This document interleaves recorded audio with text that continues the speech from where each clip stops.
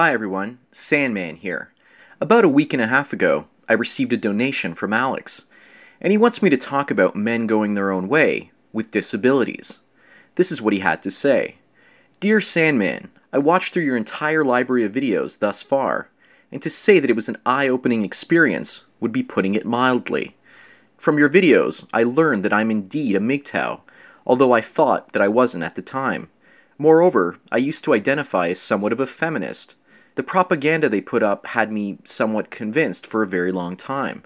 Thankfully, I wasn't completely indoctrinated in their process, as my intellectual disposition to rational thought rarely allows me to agree with one side of the story without hearing both sides of the story first and discerning the truth from there. The topic I want to hear you cover is your opinion of MGTOWs with disabilities. I myself, at the age of 16 to 17 years of age, I'm currently 34, was diagnosed with hepatitis C, antiphospholipid syndrome, I hope I pronounced that correctly, and rheumatoid arthritis. And being the person that I am, I did not particularly allow myself to be overcome with grief, and dealt with it on my own terms. When my body was beginning to fail me, I was left with two choices. Let these illnesses take over my life and rule over me, or use what I have at my disposal to my advantage. So I chose to do the latter and started learning and expanding where I could, intellectually. Now thankfully I did win a sort of genetic lottery, where the body that I naturally have isn't skinny or anything by any means.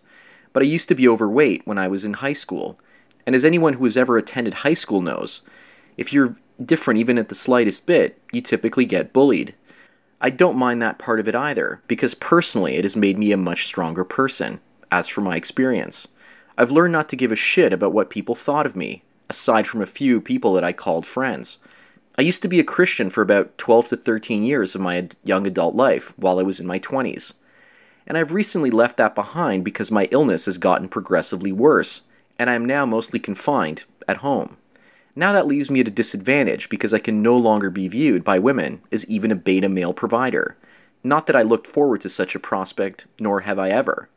That being said, it also puts me at a disadvantage when it comes to being a MGTOW, as it is more difficult to get one's own independence and self-confidence.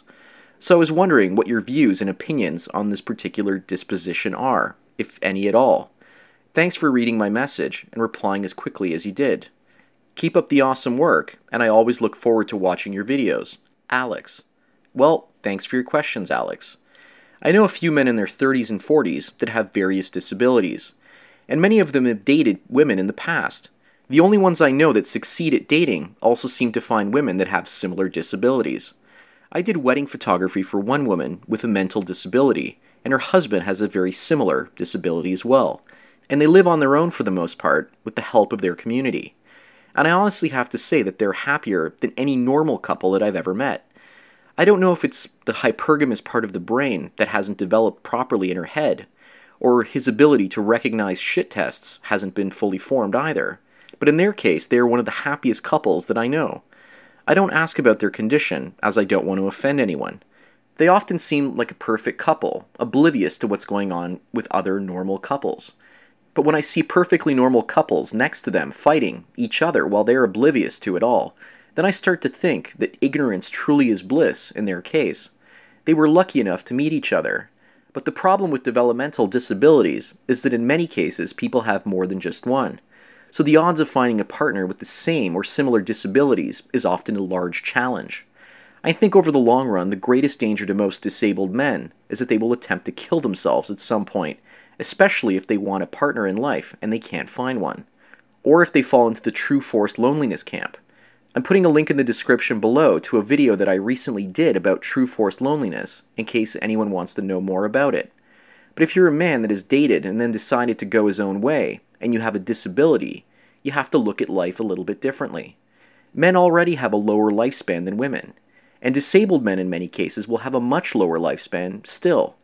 They can expect to possibly live to the age of 60 or 65 in many cases. So it's important for you to get out into the world and experience it more than ever. In my politically incorrect opinion, I think that all the ramps and other tools for accessing buildings for people with special needs are extremely costly, and they are there because our society is obsessed with freedom and independence. And we also have a surplus of resources at this point in history. At some point, that extra abundance and resources will go away. And instead of people helping people with special needs by helping them up flights of stairs or through doorways, we are restructuring our buildings to allow disabled people to do it themselves and for themselves. I understand that this builds a sense of independence and self-confidence as well as mobility for the person in a wheelchair, but it also alienates them from the rest of society. It's like the architects and construction companies, as well as society in general, are saying they want just as much social isolation for disabled people as fully able-bodied people as well. Social isolation is bad for people with physical as well as mental challenges. I'll even give you one example where it can be deadly. About 15 years ago, a young electrical worker here in Canada had his entire body burned and lost 3 of his limbs, except for one of his arms. He also had most of the skin burnt off in his body as well, due to the accident. So he couldn't cool his body properly, and he had to have a machine to do it for him, as he didn't have any sweat glands. In 2003, the Northeast United States and Canada had a terrible power failure, and the grid went down for many days. He was living a full and independent life at home, and yet no one came to check up on him. His phone was also down due to the power failure, and there was no way for him to call for help. I believe his parents didn't even check up on him. After all, why would they? He was living as an independent person with the power grid as a way to provide life support for his body. And I can't imagine a more horrific way of dying than overheating to death because I didn't have sweat glands, because electricity burned my body. And then to die due to a lack of electricity would be one of the most ironic and horrific ways to die. As far as I'm concerned, disabled MGTOW men are in a far better place mentally than those stuck with the idea in their heads that they have to find love. There's a reason they call it the old ball and chain, because marriage slows down any ordinary man. However, for a man in a wheelchair, you might as well attach a boot to the wheelchair and slow him down even further. There are plenty of ways for men with physical disabilities to see the world, and use their minds to leave their marks. Stephen Hawking comes to mind as one of them. And Stephen Hawking is also going his own way after some horrific experiences with women in his life. He was married twice. And here's some parts of an article about Stephen Hawking, and I'm going to add that article link in the description below.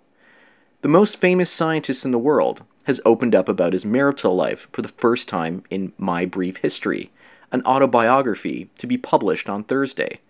It details the personal trauma of his life with his first wife, Jane Wilde, and his passionate and tempestuous relationship with his nurse and second spouse, Elaine Mason. Hawking, 71, met Wilde when they were both students at Oxford University. He says she lifted him out of a deep depression when he was first diagnosed with motor neuron disease, proving hope of a future life and family. But Wilde also succumbed to depression after the birth of their third child in 1979, finding it difficult to cope with the demands of a young family and husband confined to a wheelchair. The Independent basically reports, she went out seeking someone who would marry her and look after her children after Stephen Hawking died.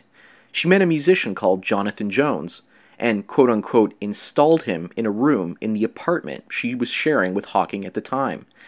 I would have objected, Hawking said, but I too was expecting an early death and felt I needed someone to support the children when I was gone. The situation gradually deteriorated. In the end, I could stand the situation no longer, and in 1990 moved out of the flat with one of my nurses, Elaine Mason, writes Hawking. He describes his relationship with Mason, whom he married in 1995 and divorced 12 years later, as passionate and tempestuous. In 2004, the Daily Mail reported that police had questioned Hawking about claims that his second wife was abusing him. One of his nurses alleged that Elaine Hawking called her husband a cripple and bathed him in water that was too hot and allowed him to wet himself. At that time, Stephen Hawking described the allegations as completely false, a position he reiterates in My Brief History. He admits that he and Elaine had their ups and downs, but says her medical training saved his life on more than one occasion. So one of the most intelligent men in history couldn't satisfy his wife, so she basically moved a musician into the house to fulfill her sexual needs. I would take this as a warning for disabled men trying to date and marry a fully able-bodied woman. For us ordinary men, we have to wrestle with hypergamy and the 50% chance of divorce. Imagine how tough it would be for a man to keep the average woman if he was disabled. Even a guy smarter than Einstein couldn't figure out how to work this situation. So there's probably very little hope for most other disabled guys.